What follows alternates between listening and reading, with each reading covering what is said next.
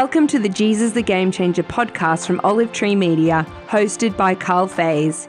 In today's podcast, Bishop Harry Jackson talks about his own journey in living out Jesus' teaching on justice and care for all, as well as the game-changing impact and courage of Martin Luther King Jr. Bishop Jackson, you actually went to Harvard for some time and then ended up as a pastor and a church leader. That's not a usual change. How did you end up from Harvard and going into church leadership? Well, my father really paid a big price to get us out of the little ghetto environment I was raised in. He had a high premium on education. So I went to a college preparatory high school, then on to what they call a little Ivy school here in the States, probably the #1 liberal arts college in the United States. And then on to Harvard, simply because he had passed at this time, but that was his dream, that I would go to Harvard University. I did MBA there. And when I went, though, I was in this place of ambivalence between whether I should preach the gospel or try to become a multi-millionaire. And the Lord ultimately won. I was thinking that I wanted to go to work for Goldman Sachs and do things of that nature. And so the bottom line is that the Harvard MBA got me to a little town called Corning, New York, working as a sales and marketing manager, and ultimately as a national sales manager. And there, the Lord had me plant a church, and we eventually transitioned to full-time preaching the gospel after some years of bivocational work. What was the church like? Well, the church was a multiracial church. We had only about 1 through 2% blacks in the entire church. It had very wealthy people and very uneducated people. It was more or less what I envisioned the early church to be like, bond and free and different nationalities, if you will. And I learned about the kingdom of God, and I learned about the fact that there was one race of people that God was concerned about, the human race, and that we have too much emphasis, the average everyday Joe, on tribalism, on our background, the pride of the flesh, and it was a tremendous lesson for me to learn. Must have been a bit unusual as a church at that time that you as an African American were leading a church that was mostly, white or mixed in its race. What was that like? Yeah, it was mostly white. I was one of the first African Americans, first blacks, to pastor a majority white church. And it was odd. I'd been in the academic world with whites, but I had never been in the church world with a lot of whites. And so I learned, we grew, there's a black subculture from music to the way church life goes in America. But the Lord began to give me an understanding of international missions, etc. So I learned how to love the least of these cross-culturally, and I began to discern that I had operated under an issue of racial prejudice, hurt. I had a class-oriented prejudice in my life, meaning that I didn't have any problem with whites and the intellectual whites at a Harvard University or at my prep school that I grew up in, the guys who were leading in Cincinnati, Ohio, Procter & Gamble, all these big companies. I didn't have problems with them, but it was the poor whites in America who epitomized the membership of the KKK and other groups of that nature, the alt-right of that generation. As I looked at those kinds of people, I had issues. I wondered whether they rejected or accepted people like me. And the Lord had to come and deal with me. Early on in our church life, we encountered an awful lot of folk in that community, which was in the upper reaches of Appalachia in America, the poorest of the poor. And in dealing with poor whites, something began to rise.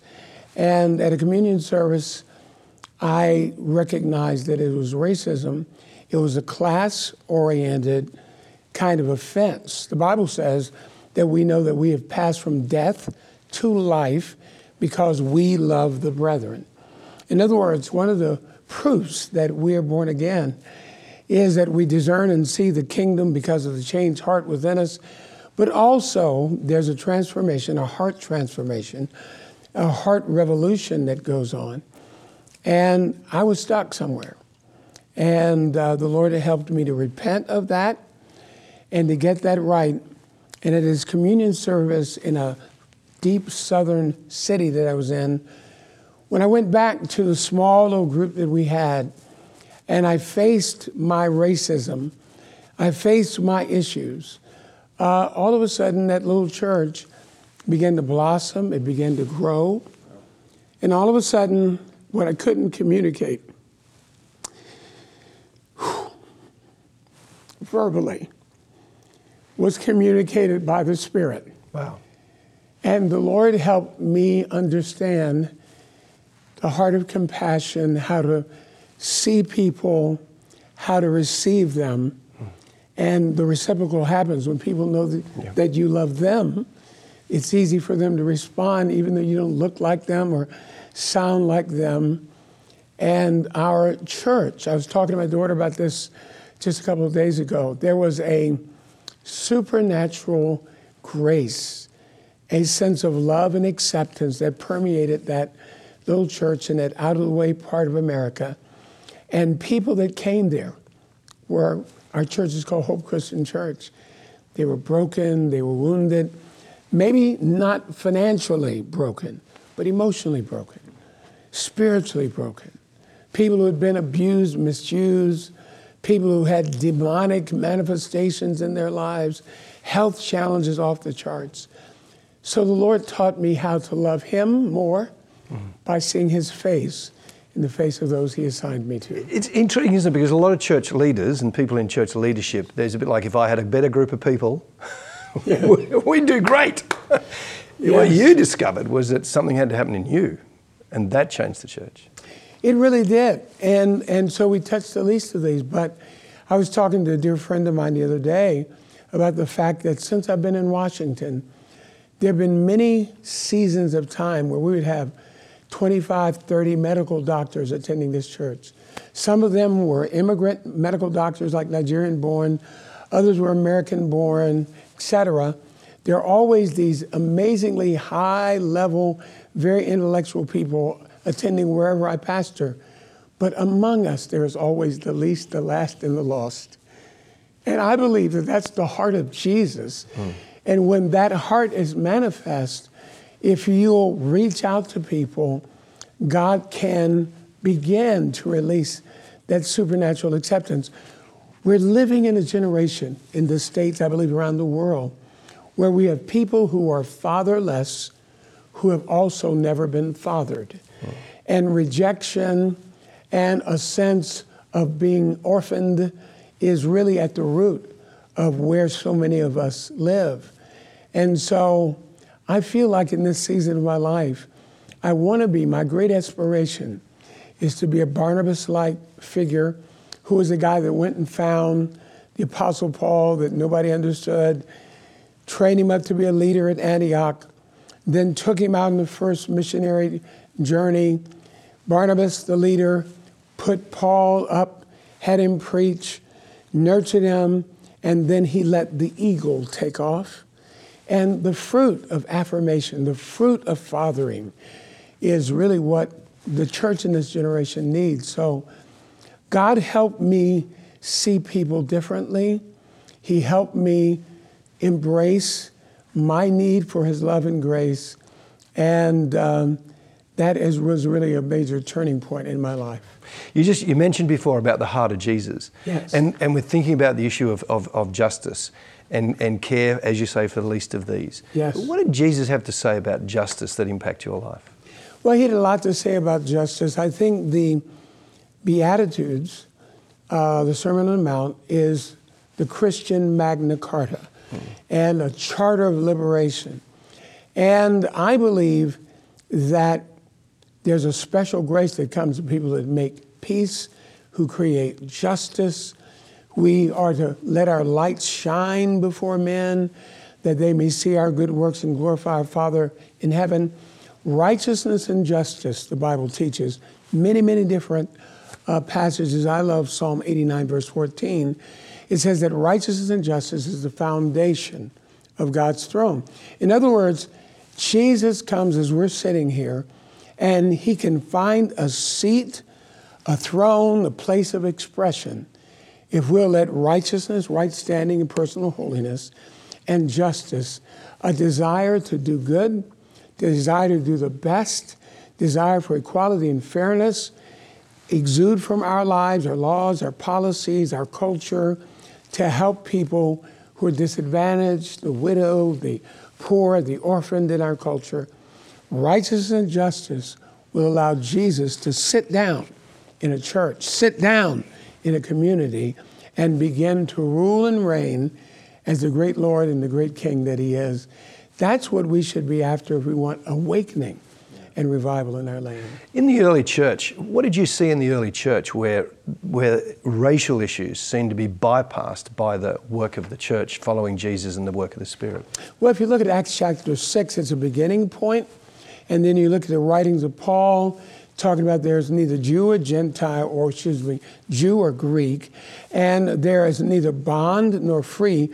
Bond would be a bond servant or someone who's free, perhaps a Roman citizen with all what we would call privilege in this generation in America. And in the kingdom, our stature and status does not exceed our brotherhood and our commitment and covenant one to another. In other words, the sociological divisions that people take pride in, they're supposed to melt, and we're supposed to prioritize kingdom relations. So Paul is a prisoner.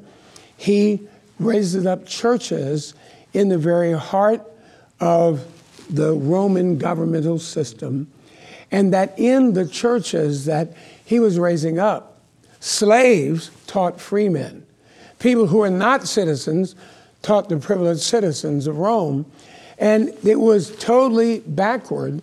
And the early church had this ability to supersede and the cultural mores of the day.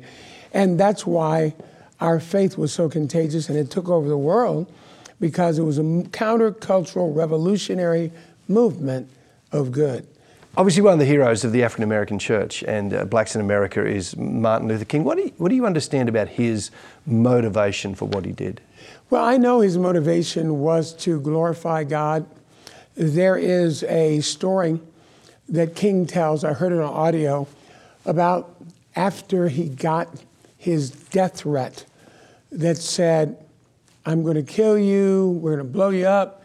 He had had 30 death threats, one a day, more or less, over 30 days. And he knew that something major was going to come. He hears his raspy voice saying, we're going to get you, the N-word. And he gets concerned about his wife, his family. He goes down to his kitchen table, sits there with a cup of coffee, and he says, Lord, I know my father knew you. I knew my grandfather knew you. He began to think about all the people that really knew God. And he says, Lord, I got to really know you for myself. This is a doctoral student, yet to finish his dissertation, who is pastoring a church, but saying, God, if you're out there, I need to know you're real, kind of a thing. His testimony is this, that he had heard a voice say to him, and I have heard him preach it on tape. He said, stand up for righteousness and justice, and I will be with you till the end. And suddenly, the fear began to subside.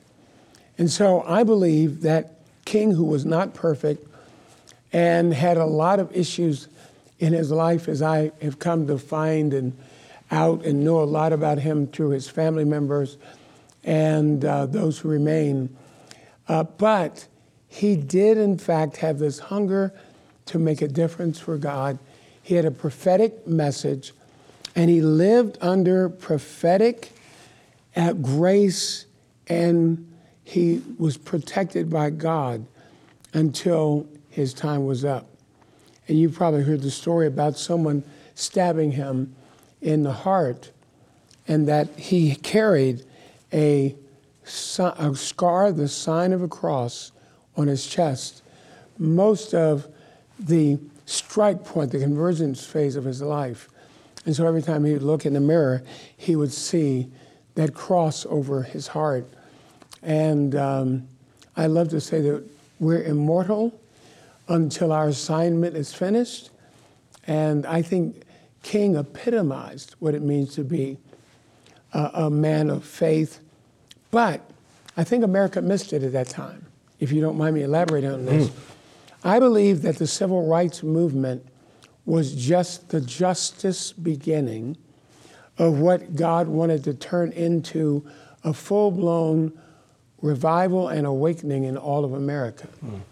But in the South, white evangelicals, when schools were trying to be integrated, whatever, they actually started Christian schools. They took their kids out of the regular schools. They avoided this whole thing of the justice work that God was doing. The letter that King wrote from the Birmingham jail was back to clergy who said, now is not the time for justice. Now is not the time to deal with this. Instead of saying, America had 400 years of slavery, racism, Jim Crow, lynching, tortures, all kind of oppressive behavior, and that it was time for the church to rise up and be kingdom people. I believe that we missed it. Not just the white-led church. Someone asked me the other day, they said, well, do you think that it's the sin of the white church in America that has really kept us from experiencing civil rights and justice the way we should? I said, no, it's the sin of the whole church. Because the black church has been bitter, the black church has been insular, the black church has held grudges, and the white church has had the sin of apathy. But if we together decided that we're going to come out of our apathetic lifestyle, embrace justice, today the greatest justice operation or opportunity is returning citizens getting a chance to recapture their lives, leading people to Christ, discipling their families, helping these men and women get jobs, get opportunities. We could close some of the income gaps in urban America. We could close the fact that there's a generational, what would you call it, underclass that's being created in minority communities. But the church is yet asleep. But if we'll wake up, we can change things on our watch. So I believe King's justice movement, it was a spiritual movement, was supposed to morph into a full-blown awakening. Because remember, slavery ended because the First Great Awakening, Second Great Awakening, at the heart of it, the church in America believed the abolition of slavery was fundamental, and it was the righteous indignation of white Northerners who did not have a dog in the fight that created the Civil War, created the opportunity for blacks to go free. It was whites in places like Maine that decided that they were going to march a tenth of their adult males into a battle that they had nothing but justice on their mind for others. And from Maine, Joshua Lawrence Chamberlain, we also find that there was a general who, at the end of the Civil War, decided that blacks needed to have education. They needed to have opportunity to really enter into life.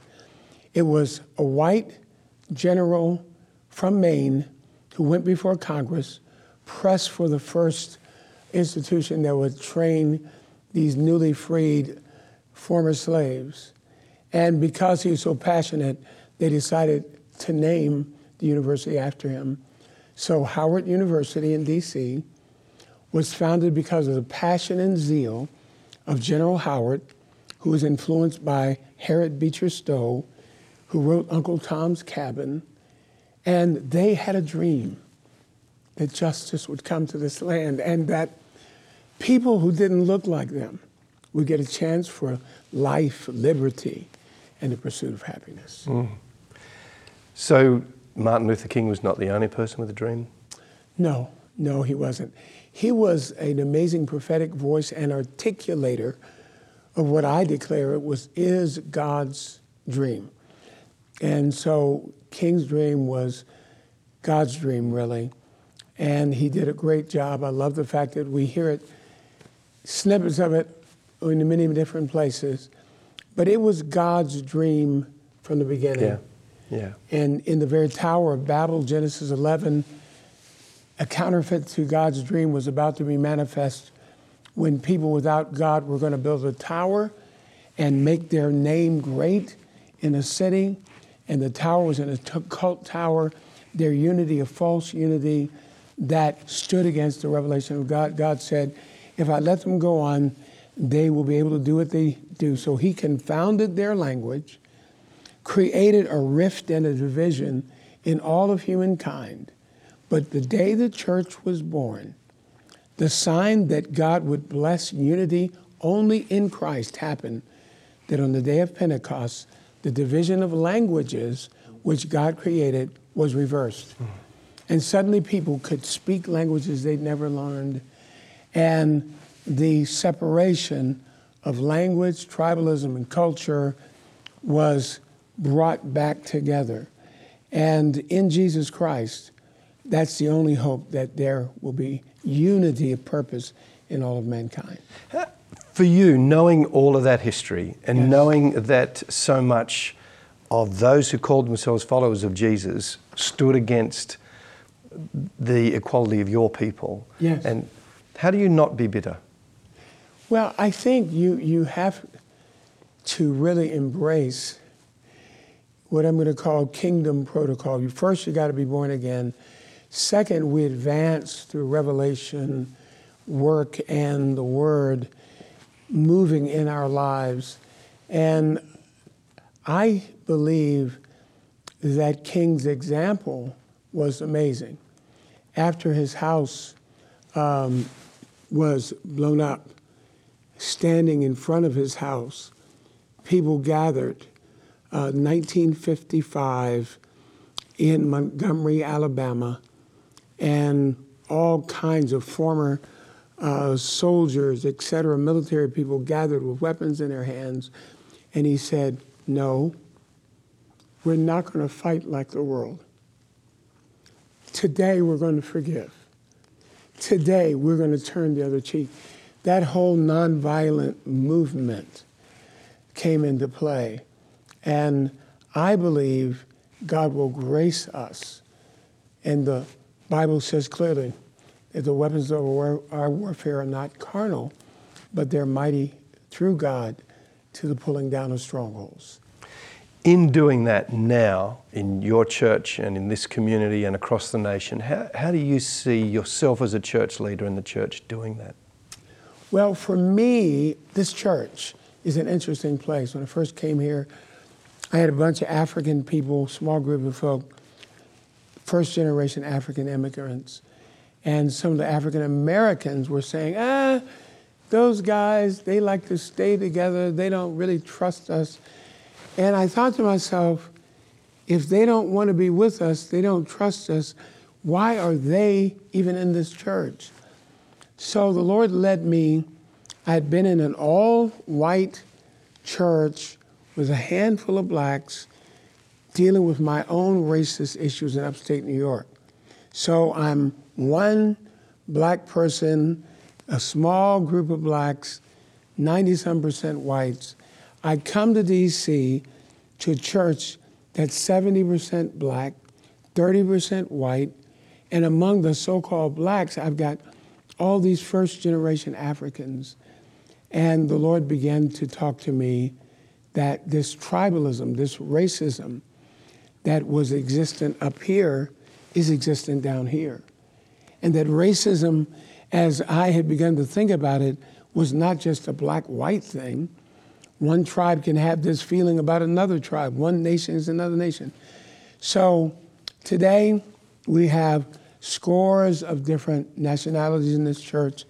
I I don't know that we have 25 or 30 different nationalities that worship here. We have people from South America, Central America, various parts of Africa here. We obviously have the garden variety whites and black Americans as well.